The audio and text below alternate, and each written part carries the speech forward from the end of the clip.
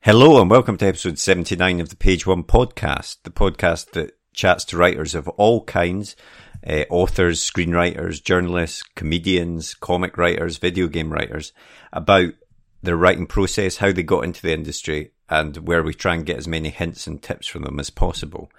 I'm Marco, and regular listeners will also be expecting to hear Tarek, but unfortunately he wasn't able to record this intro section or the outro section of the podcast. So it's just me, but he is in the interview part of the podcast with this week's guest, and it is a great guest we've got on this week. We are chatting with Mr. Philip Gwynne Jones, who is the author of the Nathan Sutherland series of books, which are all set in Venice. The first book was The Venetian Game, and the latest book in the series is The Venetian Legacy. Now, as we hear from Philip, he never really had ambitions to be a writer, and indeed came to writing quite late on after he was made redundant from his job in Edinburgh and decided with his partner to move to Venice. And it was there, after writing a blog, that he suddenly decided to start trying to write thrillers, and he's gone on to have great success with those. So it's a really fun chat that we have with Philip, so I won't hold it up anymore. You'll hear a quick advert for our writer's notebook, the Page One notebook, and then we'll get straight into the interview, and I'll be back at the end of the podcast just to let you know about next week's guest as well. The blank page. To some, it's terrifying, an obstacle to overcome. But we prefer to think of it as an opportunity, a blank canvas to be filled with all of the adventures and characters in our head. So how to overcome that fear? Well, we all know the best advice for a writer is write. Seriously, get words on the page and more will follow. But what about later, when you start trying to pull those threads of what you've written together? What about the character you wrote about way back at the start? Who was she again? What was she carrying? And where did she leave the MacGuffin that she now really needs in the third act? Think about all those top thrillers you like to read, or that amazing drama you just watched. What did they all have in common? Structure and planning. As aspiring writers ourselves, we've tried many different methods to try and organise all the thoughts about the stories we want to tell. We've been there searching for a piece of scrap paper to note something down, or making a quick note on our phone in between meetings. Or sometimes we'll make a note in whatever notebook we're carrying, or a document on our laptop so we don't forget that great idea. Let's be honest, it can all be a bit messy, and it's easy to lose track of everything. And that's when we realised it's not just the story that needs structure and planning, but the way we gather all of our thoughts about it as well. And so we made Page One. Page One is more than just another notebook. It's a place to put down all your ideas for your latest project, divided into easy-to-use sections that will help you plan your story, so that when that blank page comes calling, you're ready to answer. And then afterwards, once it's written, we realised you need to plan how to let people read it, so we included a section relating to submissions. Each one is designed for one project, whether you want to write a book, screenplay, a comic, or any other kind of story. We truly believe that when you use it, it will help you get to the main event, writing your story. So we hope this helps. We can't wait to read what you come up with. And remember, every story starts with Page One.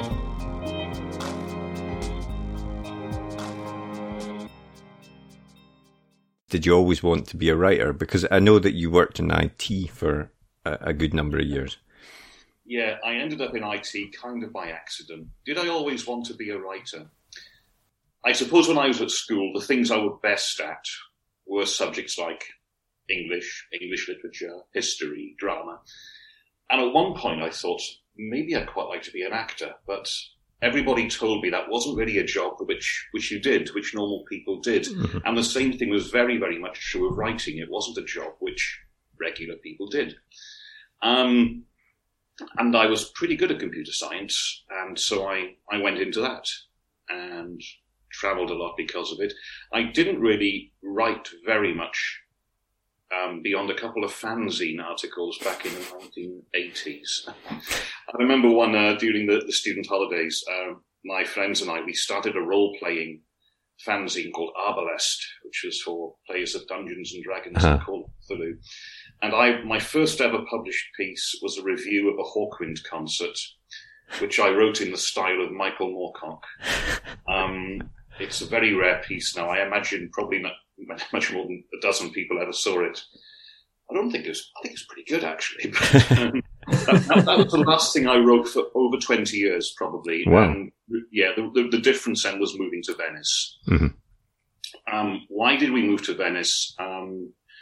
My wife and I had settled down to get sensible long-term jobs, proper pension, security.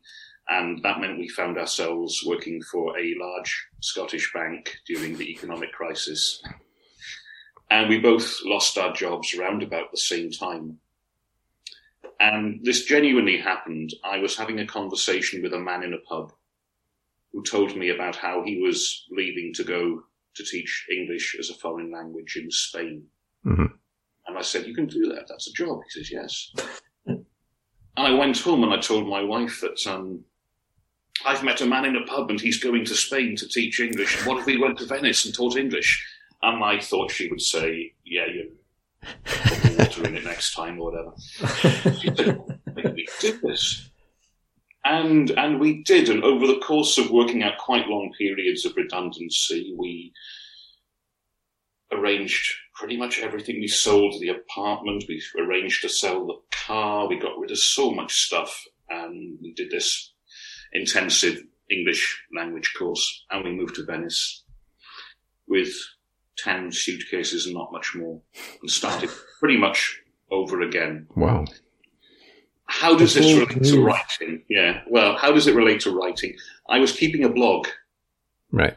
On the project, as I called it, because it was a way to keep in touch with people back home, so they'd know how we were getting on. And after about a year and a half, I'd written over 100,000 words. And I thought I could put this into one of these self-published books that everyone's talking about. I looked to create space and things like that. And I put it out as a self-pubbed book, and it sold reasonably well. For a first attempt, it didn't look professional. I hadn't got a cover designer or hadn't had it professionally edited. All the things you're not supposed to do. But it sold reasonably well. I mean, probably sold about 3,000 copies across 2 formats, which wasn't bad. And then one day I got a letter from an agent saying that he really loves Italy, really loved Venice, and I really love your book. What are you doing now? And my wife said to me, "Look, don't sound too enthusiastic, give it a bit of time." And so I gave it until after lunch probably, and then and I wasn't really working on anything, but I did have an idea for a crime novel based on certain experiences I'd had in Venice and certain things I'd seen in Venice.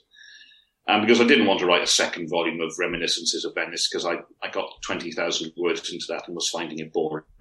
But I did have this idea of a crime novel. And after that, I went through the standard process with my agent. Great, send me 3 chapters, send me the whole thing. He liked it, placed it with Constable. We had to wait quite a while for publication because, publishers have their lists organised so far in advance. It took 18 months to publication, but I didn't care. I was prepared to wait. And that was it, basically. That's how I got into writing again. I always say it was the city, really, was an inspiration. I mean, that's incredible, though, that, you didn't have that sort of, that's a unique route. You almost didn't think, oh, I'm going to be a writer, but an agent comes to you and says, do you want to write? That's amazing. I know it's not supposed to happen like that. Mm-hmm. I was incredibly fortunate. It fell into the hands of the right man at the right time. Mm-hmm. Yeah. And was the agent that you have, was he a British agent or was he someone based over in Italy? No, his name's John Beaton, and he now lives in Edinburgh. All right. Yeah. I mean, that's yeah. He represents other people like Shirley Mackay, the Scottish writer, for example. So. And do you still work and write then, or have you managed to? We came to teach English, and it turned out I really enjoyed it, and so I do teach now, but part time, because when I was writing my first book, The Venetian Game, it was finding time to write, which was the difficult thing, because at that point I was working in a private language school.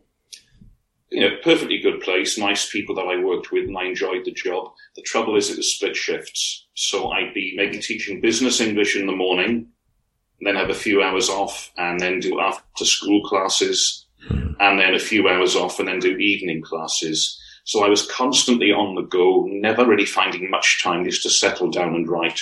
So that first book was a late at night book, I'd call it, yeah. Now I'm very lucky. I work part-time teaching in a state school, which means I work the mornings and the rest of the day is then free. So, yeah, I'm very lucky to have a work schedule like that, absolutely. And the Venetian Game, which was the first in the sort of Nathan Sutherland series, it was quite a, I think it got chosen by Waterstones as thriller of the month and things like that. I mean, how did that feel? You can't plan for that. I tell you what, I remember when it happened, because it had been out for about a year, and my second book was due to come out in 2 or 3 months' time, and we were negotiating for another 2-book contract.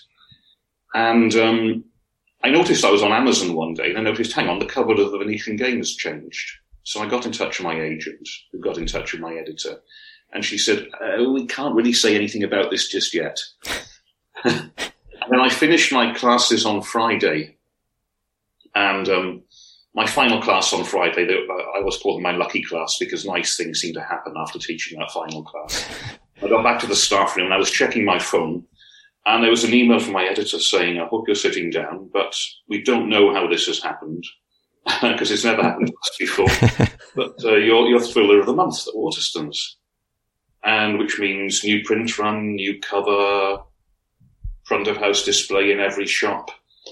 And that changed absolutely everything. Yeah. Oh, and by the way, we're going to give you another 2-book contract as well. I remember I was sort of running through the corridors of this school looking for somebody I could hug. And eventually I found the cleaning lady who I vaguely knew and babbled something in half Italian, half English. And she let me hit her.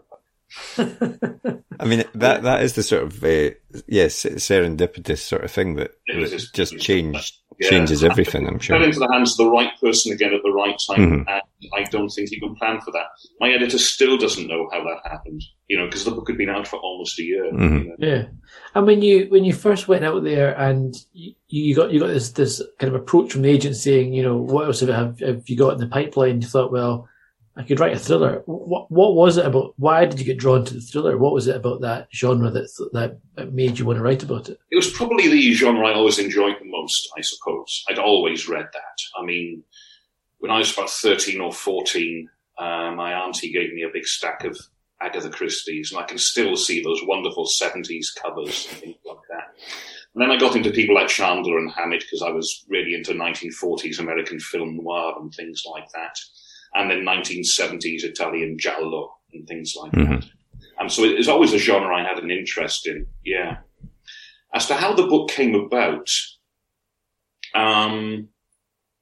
there used to be, certainly in Venice at least, there was one day a year which was like Doors Open Day back in the UK, where banks and various institutions would open up and they'd show you around.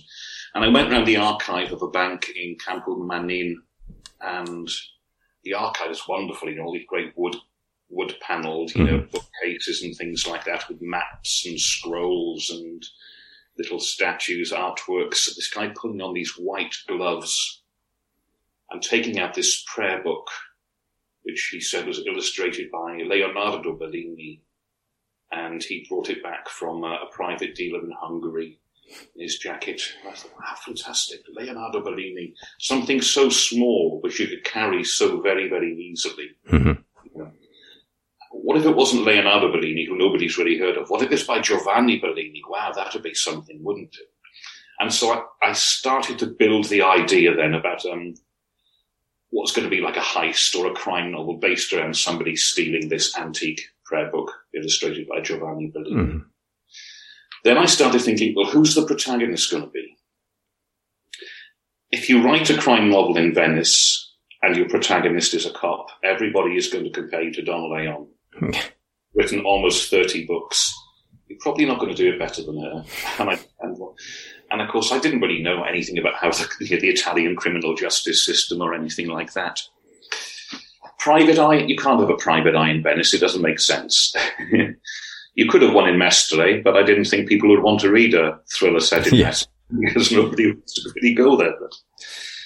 But then one of my business students was the honorary consul for Thailand.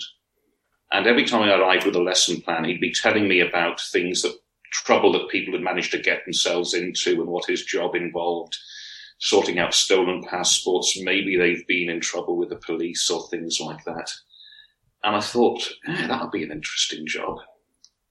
And if you were the honorary consul, you would know certainly people in the police. Mm-hmm.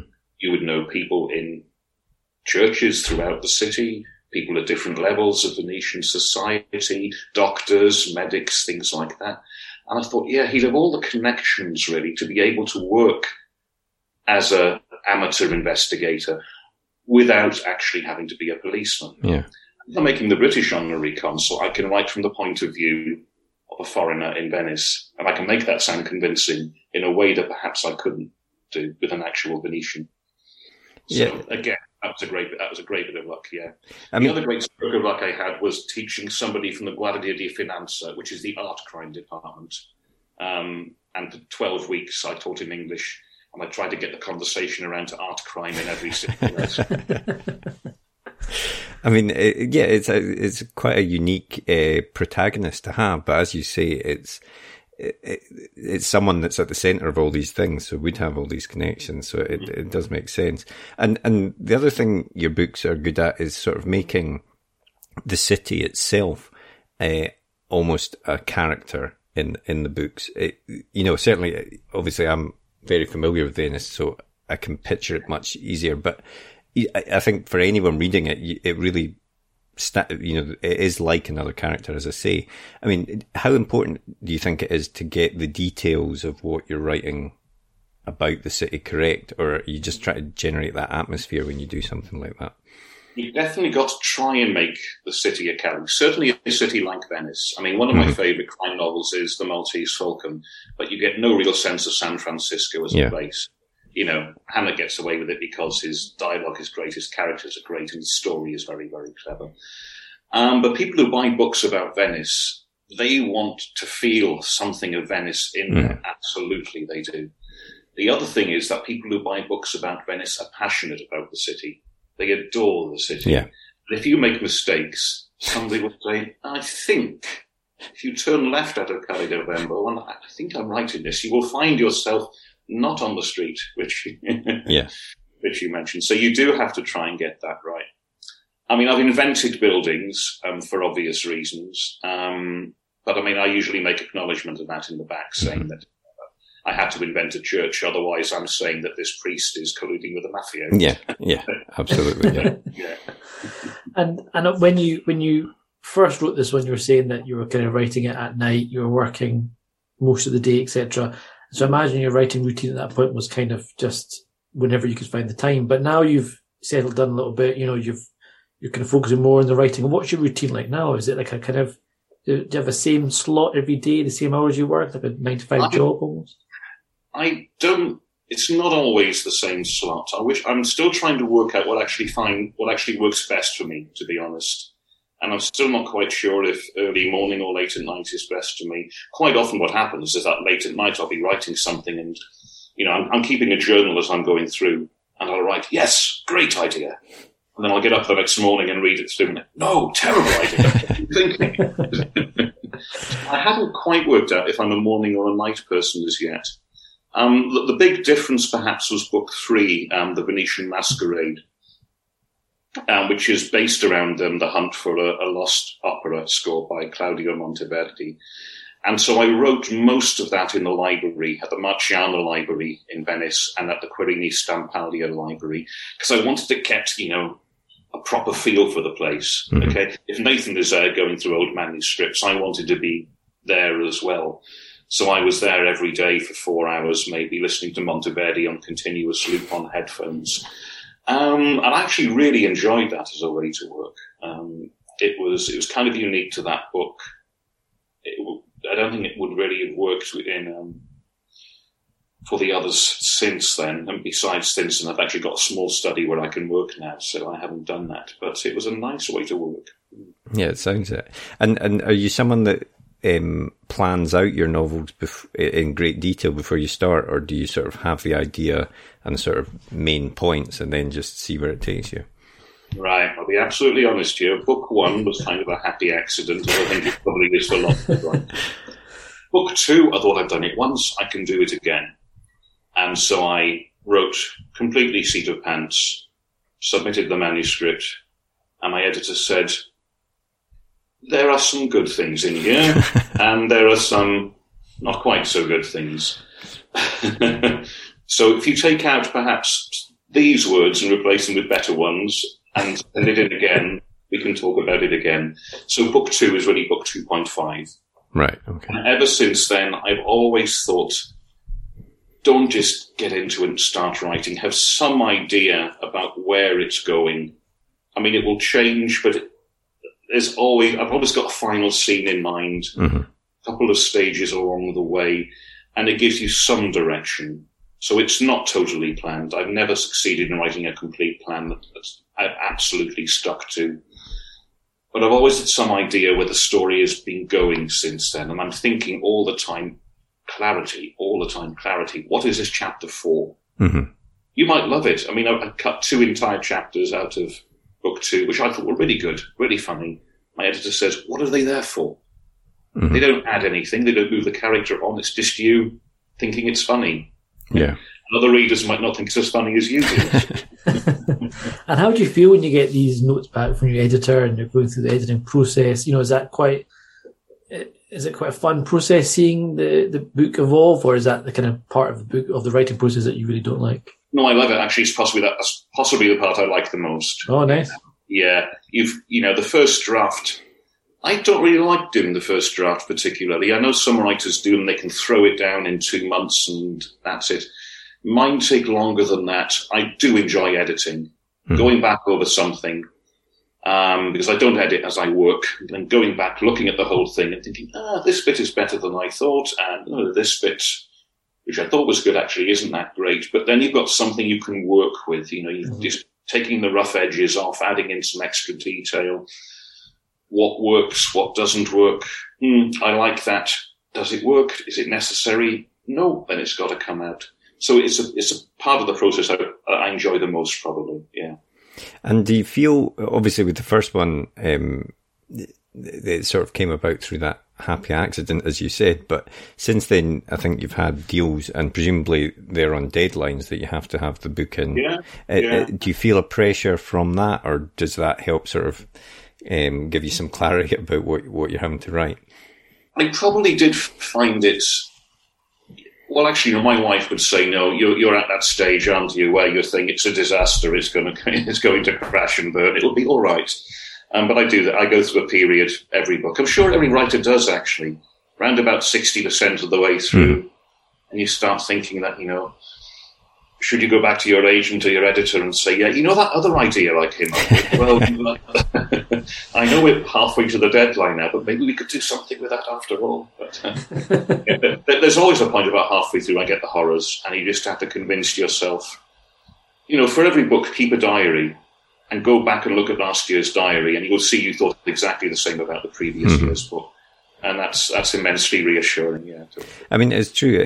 Like, I think nearly every guest we've had on says there is that period where you hit, sort of between, as you say, 30 to 60% of the way through the book, and suddenly you start thinking, this isn't working. I need to go. But I think if you get through that, then you get to the end, then you can. You just kind of got to fight your way through that. Neil Gaiman's great advice on this. He says, you wait for inspiration. You might be a great poet, but you will never be a writer. Yeah. You've got to get your 1,000 words down every day, because when they're down, you can do something with them. Mm-hmm. Yeah, totally. That's absolutely true. And your let's turn to your latest book then, which is The Venetian Legacy. Why don't you tell us a little bit about that book, and then we can chat about it. Right, The Venetian Legacy. How did this start? Over the previous 4 books, I've been building up the relationship between Nathan Sutherland and his partner, Federica. And I don't like these series which go on forever with, will they or won't they? I thought, no, they're going to get married. Because that reminds me of, Hammett's The Thin Man series, which I always loved. Funny people fighting crime with too many cocktails. So I thought, well, I'll set it on their honeymoon. And I think if you're writing a series set in Italy, at some point, people are going to expect you to do a novel which is kind of dealing with organised crime, which is dealing with the M word, mafia. And I'd always thought I wasn't going to do that. You know, there are plenty of books dealing with it. But then I found out that there actually was a Venetian mafia, the Mala del Brenta, which was it happened. They came about in a very strange way. During the 1960s, 1970s, 1980s, Sicilian mafiosi were sent into internal exile in Italy. The idea being if you removed them from their immediate sphere of influence, they could do less harm. So mafiosi from Sicily ended up in prisons in the Veneto. What happened then is that everybody wanted to learn from them. And so the individual gangs, the various gangs in the Veneto at that time, like Clan Giostra, Sandona cartel, they all became absorbed into one single organization under a guy called Angelface Maniero. And it was defined by the government as a mafia-like organization. And I thought, there's a lot of really interesting stuff to explore here. It will make the story a little bit less cozy and a little bit less grounded, a little bit more grounded perhaps. And I thought that was something that was worth tackling.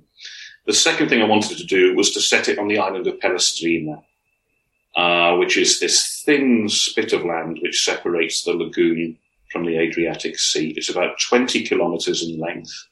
It's never much more than 100 meters in width. Extraordinarily beautiful little place. But I thought I'll send them there on honeymoon, and that will mean that for the first time Nathan is actually an outsider. Mm-hmm. Okay? He actually is a tourist. He's actually on holiday. He can't go into bars and shops and people will know him. So he was actually very much feeling more isolated this time. And that was another element I wanted to get into there. And when you're writing these books over a period and you know that you're going to be writing another one, do you ever have a sort of longer term plan for Nathan and Federica? You know, you say you wanted them to get married, but, you know, have you got a sort of arc that you're thinking of in the future, or is it very much a book at a time that you take it? It's very much a book at a time. I'd like to say I had a 10-book plan or a 10-book arc. I don't really have a plan to that degree. I mean, I've got timelines and background notes and things like that, so I don't paint myself into a corner or do something that contradicts something. It's not really a long-term plan. I mean, I've said to people, well, the length of the series is kind of governed by the lifespan of Gramsci the cat.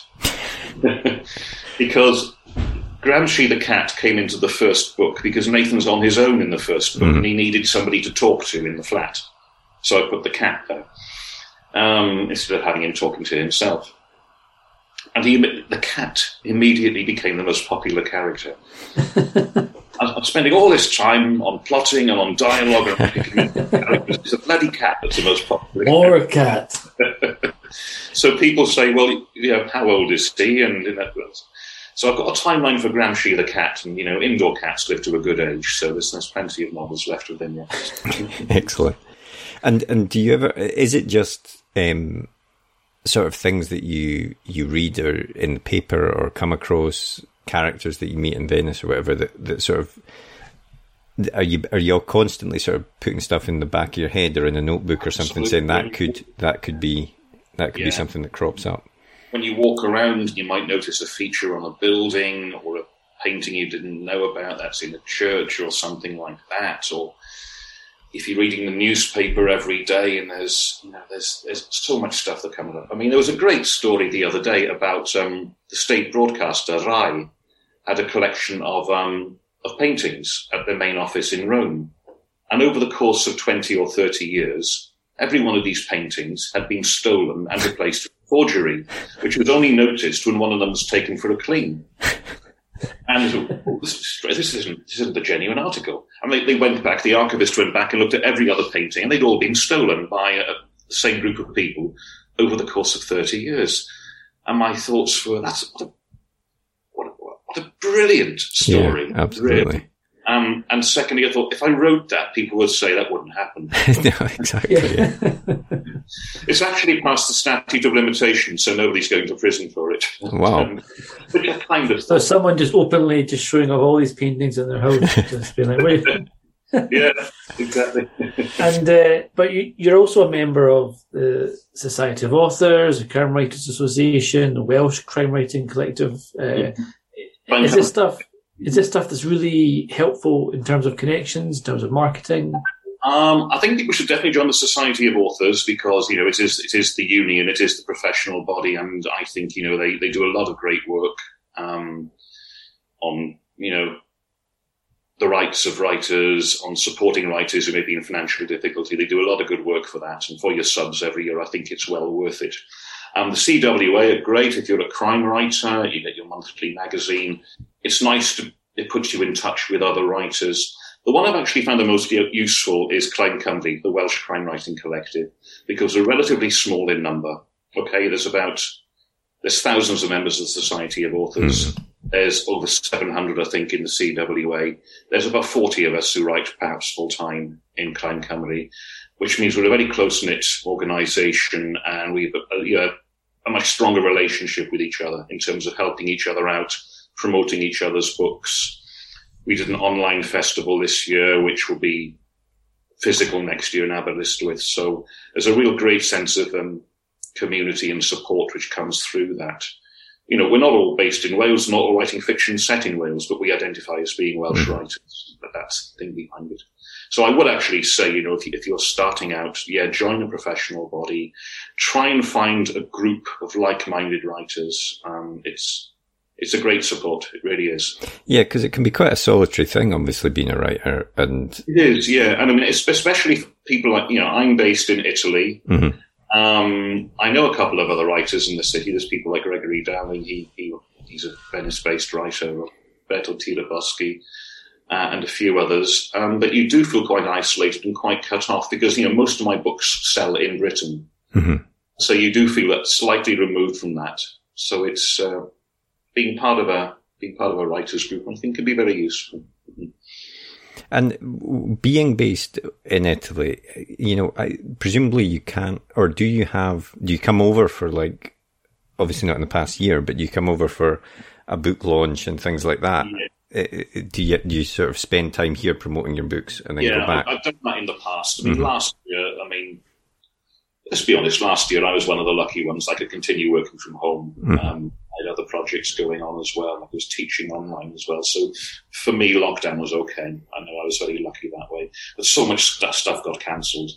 You know, Venetian Gothic came out. We had events lined up for that. My first book was coming out in Germany, so I had events in Leipzig and Marburg arranged within the space of 3 weeks. Oh, God. Yeah. Mm-hmm. But I mean, as I said, I was one of the lucky ones. It was my fourth book. It wasn't my debut. And I thought about, what about those people who were being Book of the Month in Waterston Town? Yeah, absolutely. Yeah. I mean, do you think events like that, do you think there has been a permanent change in the way that these things are done? Do you think there will be more sort of virtual events even going forward into the future? I think that's certainly an idea, and they can work well. It's not quite the same. No. You know, you like to be there, you know, in the pub with readers and other writers. When it comes to selling books, possibly, if you're actually at a live event, somebody's probably more likely to buy a book after a live event and get it signed than they are after a virtual event. But all this stuff, I mean, if it's not so much about selling books, it's about making connections and meeting readers. Mm-hmm. And if you look at it that way, then the Zoom event is pretty good. Yeah. And if they're done well, if they're moderated well, they're great. And would you want to ever try writing Nathan in a different format? Would you ever want to try writing a script or anything like that? Oh, I see. Oh, my goodness. I've never done that. And so I'd need to work with somebody else on that. I'd very much like to see him on the radio, TV, or film, but, you know, this is a series that's set in Venice. Venice is expensive for filming. Yeah. I know you had David Bishop on a few weeks ago talking about Cesare Aldo and City of Vengeance, and him saying, well, it would be really expensive to film. Yeah, well, filming in Venice would be expensive as well. But we can hope for it. You never know. There was the Brunetti series, which was big in Germany, for example. So these things happen, yeah. And what's next then? I mean, are you wanting to continue with the Nathan Sutherland series? Are you wanting to write a non-Italy based? Well, no, that's an interesting one. I mean, the feedback from my publisher at the moment is stick with Nathan. That's what readers want. That's okay. I enjoy writing him. I enjoy sitting down every day and spending some time in his head. It's good fun. If it wasn't fun, I wouldn't do it. So my attitude at the moment is very much, as long as people want to read these books and as long as I'm enjoying them, I'm very happy to continue with those. Side projects, yeah, maybe if I ever, I always think I'll have more time than I actually do. I've never quite managed that yet, but there are other things I'd like to try. Maybe, set in other cities in Italy, maybe set back in Wales, maybe not using the first person as a narrative device, something different like that. Do you think now you're kind of Venice bound for life, or are you ever come back to Wales, or are you done? Oh my goodness, it's difficult. I mean, I haven't been back in Wales for 18 months because it's not been possible. Yeah, totally. Yeah. I certainly don't imagine us leaving Italy. Italy feels very much like home now. I don't know, Italy has problems, of course, but it's a good place to be. I can't imagine us leaving. But then again, I was almost 20 years in Edinburgh, and I never imagined leaving there. So I've given up on this. Never say never. Yeah, absolutely. Yeah. You need to get Nathan going to the Pierluigi Penzo in the next book, I think. Oh, absolutely. Yeah, we'll have to do that at some point. Yeah. Now they're in Serie A. Yeah, you have to. I mean, that's exciting. Yes. I mean, what an achievement. Yeah, absolutely. And, the tragedy was, we couldn't be there for any of it. Absolutely. The last time I was going to matches, it was the season where we only survived in Serie B because Palermo had really big financial irregularities. And after that season finished in the courts rather than on the pitch. But, is this some kind of sport? Yeah, Tarek is not a football fan, so he doesn't understand what we're talking about right now. No, exactly.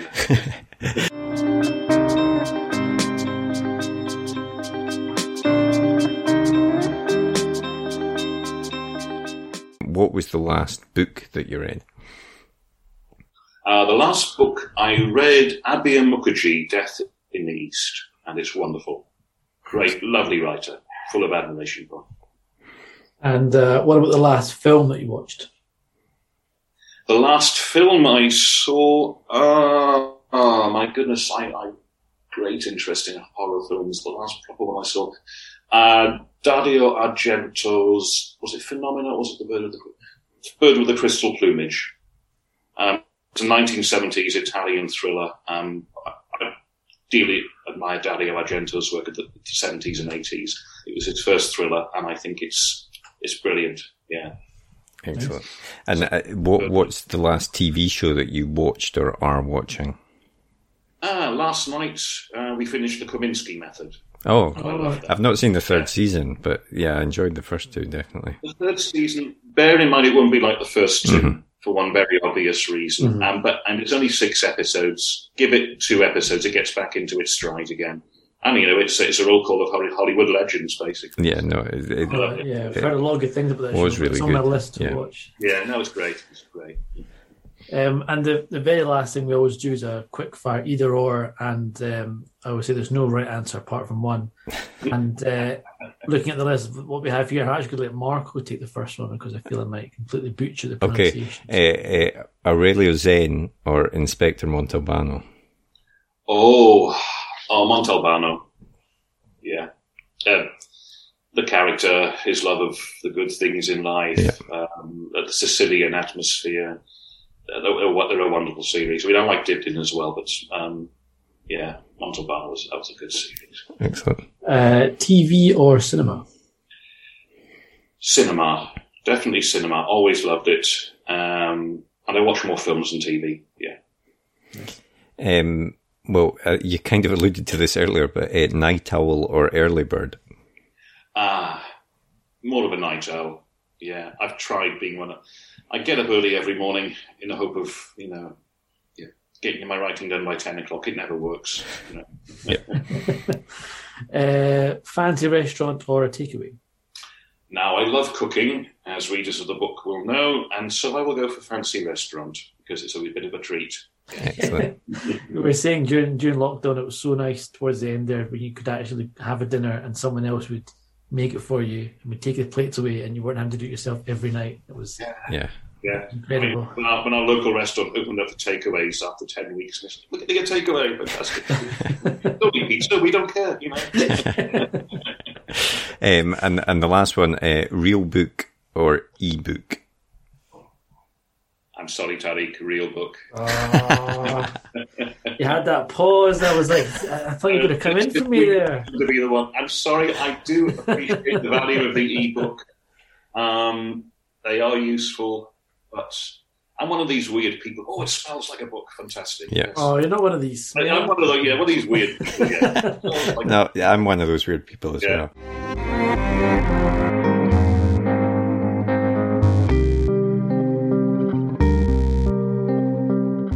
Well, thanks very much to Philip for chatting with us there. One thing I probably should clarify there, towards the end, I mentioned that he should get Nathan to go to the Pierluigi Penzo.